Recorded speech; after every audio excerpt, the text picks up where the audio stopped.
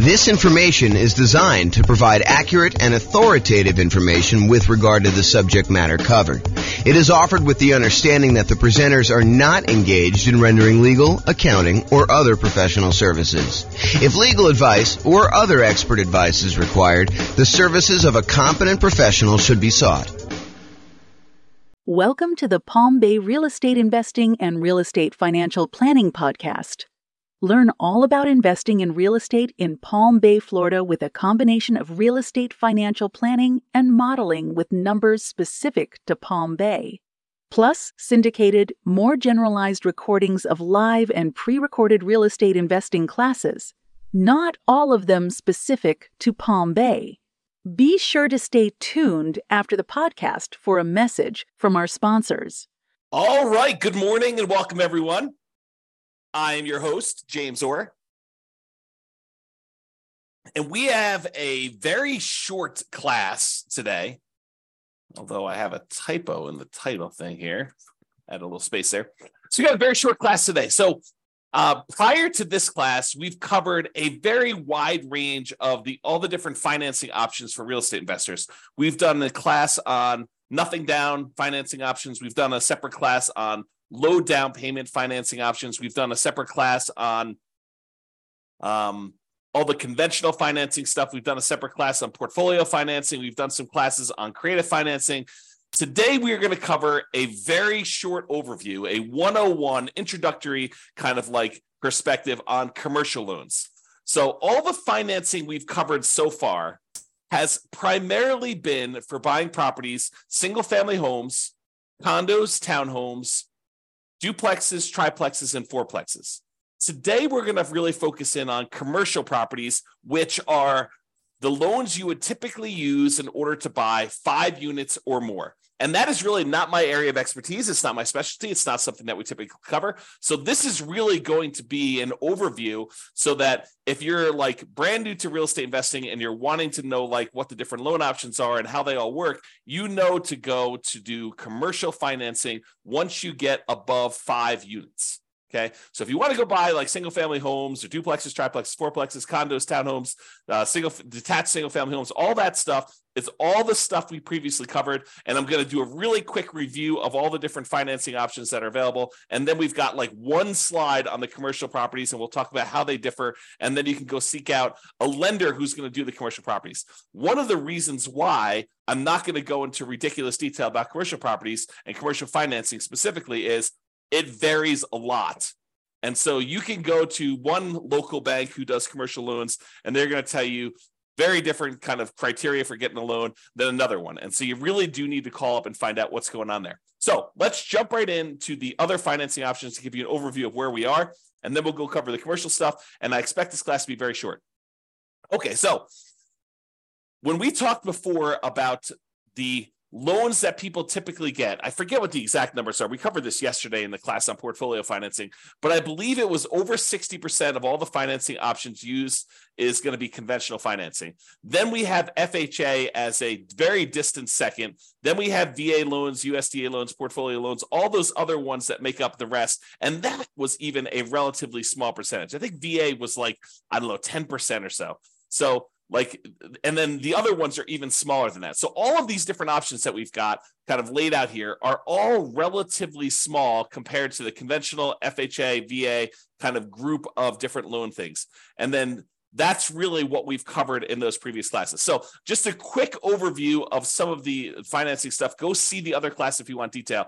But conventional financing is typically used single family homes if you want to use the low down options. And that's usually for like people that are doing house hacking or doing the nomad strategy. And that's usually 3% down for your first one if you want to do like the home ready or home possible loan, and then 5% down if you're going to do more than one. So if you're going to do the nomad strategy where you're buying a property, moving in there as an owner occupant, living there for a year, or until you save up your next down payment, it's a minimum of a year, and then converting the previous one to a rental, buying your next one again with 5% down. It's a way that you could buy, 4 properties instead of one if you had 20% down. So instead of putting 20% down and buying one investment property, if you're willing to move into the property and live there for a year, you can now buy 4. And 4 will get you a long ways toward becoming financially independent if you're thinking about like your asset base and your size of that. Okay, so single family home options for that, 3% down on the low end, usually 5% down that we're seeing that. If you want to do non-owner occupant, if you want to do traditional investment properties when you're buying these properties and not moving into them, they start with 15% down with private mortgage insurance. You're going to pay a premium for that, and you're going to pay that private mortgage insurance, which is insurance you're paying to protect the lender in case you default. In theory, they want you to put 20% down. You say, hey, look, I don't really want to put 20% down. They say, okay, I'm willing to still make you the loan. However, I want you to pay this third-party company to protect me in case you default on the loan and I need to foreclose and I can't get all of my money back. And you say, okay, I'm willing to pay this third-party private mortgage insurance company a premium that's insurance to protect you in case I default. That's what PMI is. It's usually required if you put less than 20% down. And if you put 20% down, you do not have PMI. So you want to get a conventional loan for a non-owner occupant investment property. You can get those with 20% down without any PMI, or you can put 15% down. You're going to pay a small premium on the interest rate, and you're going to pay PMI on those things. You could typically use that up to 10 finance properties per Social Security number / tax return.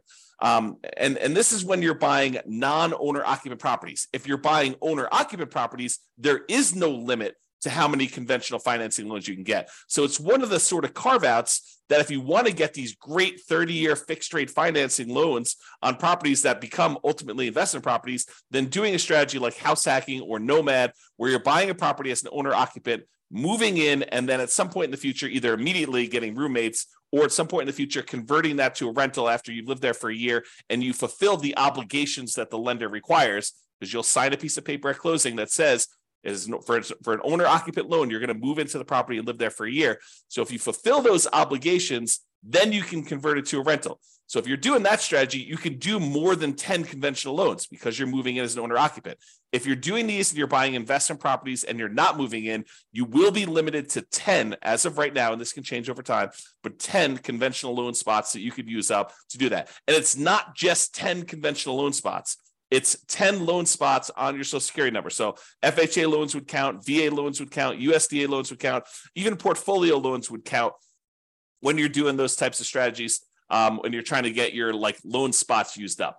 So realize that there is a limitation there when you're doing it, which is why we covered portfolio financing in the previous class. Portfolio financing is typically the financing you move to once you've used up all your loan spots. There's a couple other exceptions. Go watch the portfolio financing class for more information on that. However, that's typically what you move to when you get to your 10 loan spots. Okay, so that's all the conventional stuff. FHA, it's as low as 3.5% down. Again, this is primarily for house hackers and nomads who are going to be moving into the property. It can be used for single-family homes, plus duplexes, triplexes, or fourplexes. So anything under that 5 units, you can use the FHA financing for. The two loan types that we typically use if we're buying these kind of like duplex, triplex, and fourplex properties are FHA and VA traditionally. Okay, you can do them with the other ones, but the low down options are FHA and VA for those. So down payment assistance is sometimes used with FHA, and that's for house hackers and nomads. It's probably not going to be for non-owner occupant investors. VA loans, it requires VA eligibility. So thank you for your service if you've done that. It is a nothing down loan program. And again, that could be used for single family homes as well as duplexes, triplexes, and fourplexes. The USDA loan is the other nothing down loan program, and that requires rural property. So you're not going to be able to use this loan in a big city. These are for like things on the outskirts of town in more rural areas. Use the USDA eligibility map in order to find out if the property you're considering is eligible for that nothing down financing. Just go and search out USDA eligibility map and type in the address of the property. It will tell you if it is eligible based on that. Again, these are nothing down, and they can be used for those single-family homes, not duplexes, triplexes, or fourplexes. And then portfolio loans, these are typically local banks that are not going to be selling their loans to the secondary market, rather. They're going to be keeping the loans on their books in their own portfolio. It is usually the next stop when you exceed your loan limits with conventional financing. There are other couple exceptions, like if you're going to go do a loan with your self-directed IRA or self-directed 401k being used as a financing, or if you're going to go buy an LLC at the start, you're going to do a partnership and you're bringing a partner, one or more partners in, you want to buy in the LLC to begin with, you can use portfolio financing to do those as well.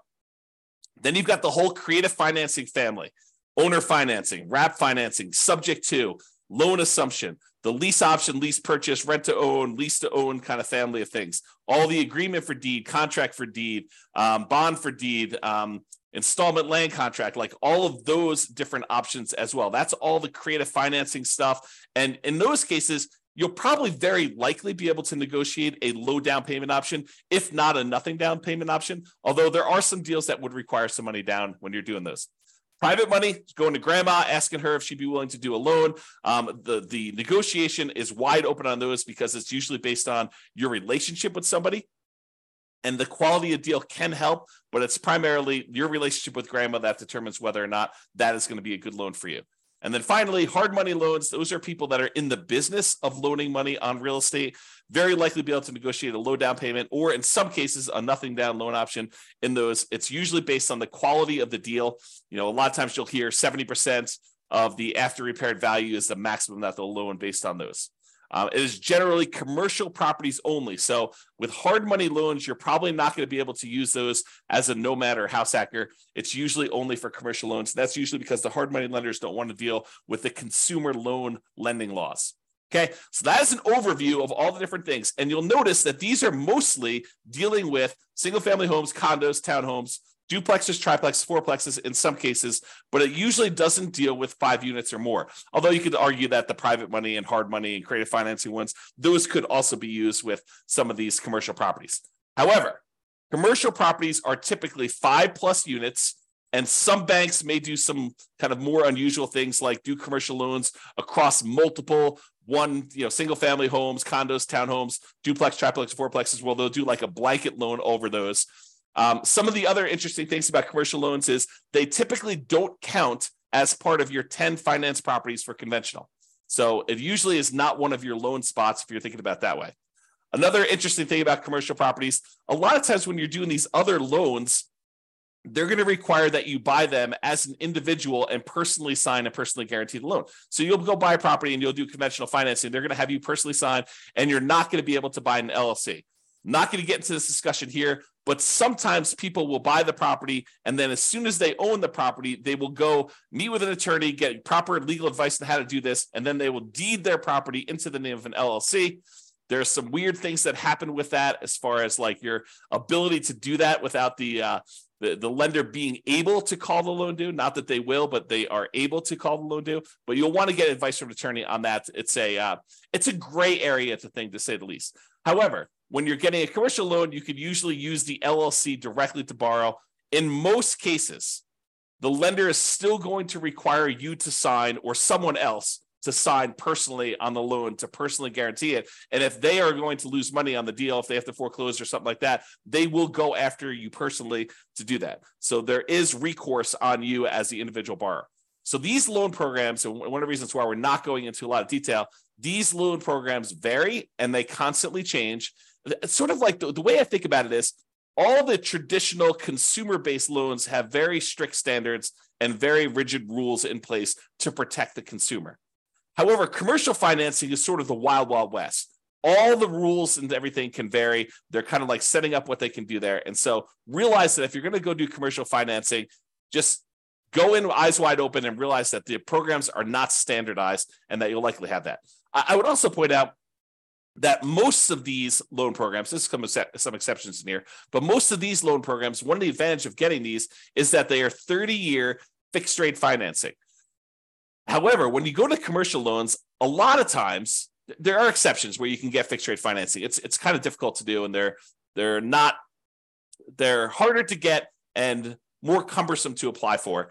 But most of the commercial loans you're going to run into are going to have some type of adjustable rate mortgage and usually have some type of balloon payment where they may have a 20-year amortization where you're paying off, you're making payments on the loan as if you were going to pay off the entire thing in 20 years.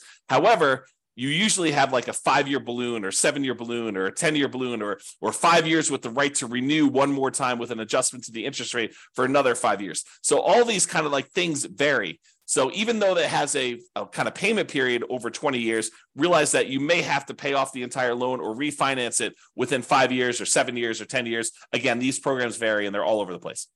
The relationship with the bank, especially how much you have on deposit, can help out a lot as to whether or not you can get these, especially with local banks. The underwriting depends on the guarantor, the person who is signing and guaranteeing the loan, and the property itself. And then there are other requirements such as providing financials to the bank each year. If you go get a conventional loan or an FHA loan or a VA loan and you qualify for that loan, once you qualify, that's it. The bank does not come back 3 years later to check to see if you've actually still qualified to have that loan. Once you qualify, you're in and you're golden. That is not the case with commercial properties. With commercial properties, they will want you to provide financials to the bank every X period of time. I've seen mostly years. So every year they want you to come up with updated financials, and they want to make sure that you still qualify and can still get that loan. And if not, they may actually start foreclosure process. Okay. There is a relatively famous, I'm not going to mention it by name, author of real estate investing books, an investor who tells the story of the bank calling their loan due during the downturn. They just said, hey, your financials look weak because all these property values are kind of compressing. And, we feel a little bit nervous about stuff. So we actually are going to go call the loan due. You have X number of days in order to pay this complete thing off. And that happened during the downturn. If you're not prepared for that, that could be a problem. So realize commercial properties are very, very different. All right. So that's it. That's the 101 version of commercial financing. So if you're looking to buy single family homes, condos, townhomes, duplex, triplex, fourplexes, you can use the traditional financing we've covered in previous classes. However, if you're looking to buy these commercial properties, 5 units or more, or any type of industrial properties, then you're going to probably want to look at commercial financing. You're going to want to seek out a commercial financing lender. Go talk to either local banks or find a commercial loan broker who can help you shop out and price out different options there. There's more variety in underwriting criteria for commercial properties from lender to lender. It's not standardized. So realize that there is a lot more room for negotiation if you're strong and you're kind of coming and buying. And there's a lot of flexibility and variability in what you can get and what is available for you. And a lot of it depends on the property and a lot of it depends on the guarantor. That's all I've got. Any final questions on commercial financing before I end this very short session? We're going to go once. We're going to go twice. Anything? All right. Well, that's all I got then for you. Thanks, everybody, for coming on. Oh, wait. Oh, so, okay. No questions. Thanks, Dan. I appreciate it. You're very welcome. Good to see you. I haven't seen you in a while. All right, guys. That's all I got for you. Thank you very much. I will talk to you tomorrow. Bye-bye for now. With home prices up, mortgage interest rates up, and rents up, but not quite enough to counteract the higher prices and interest rates, cash flow on rental properties in Palm Bay is harder than ever. Book a call with the Real Estate Financial Planner to apply our proprietary 88 strategies to improve cash flow on your rentals. See the show notes for a link to schedule your call and improve your cash flow today. If you're a real estate agent, lender, or professional in Palm Bay that wants to help our real estate investor listeners, consider reaching out to learn about collaboration opportunities with this podcast. We'd love to add more value to our listeners by having you assist our investors buy, sell, and finance their real estate investments. See the show notes to schedule a call to discuss collaboration opportunities.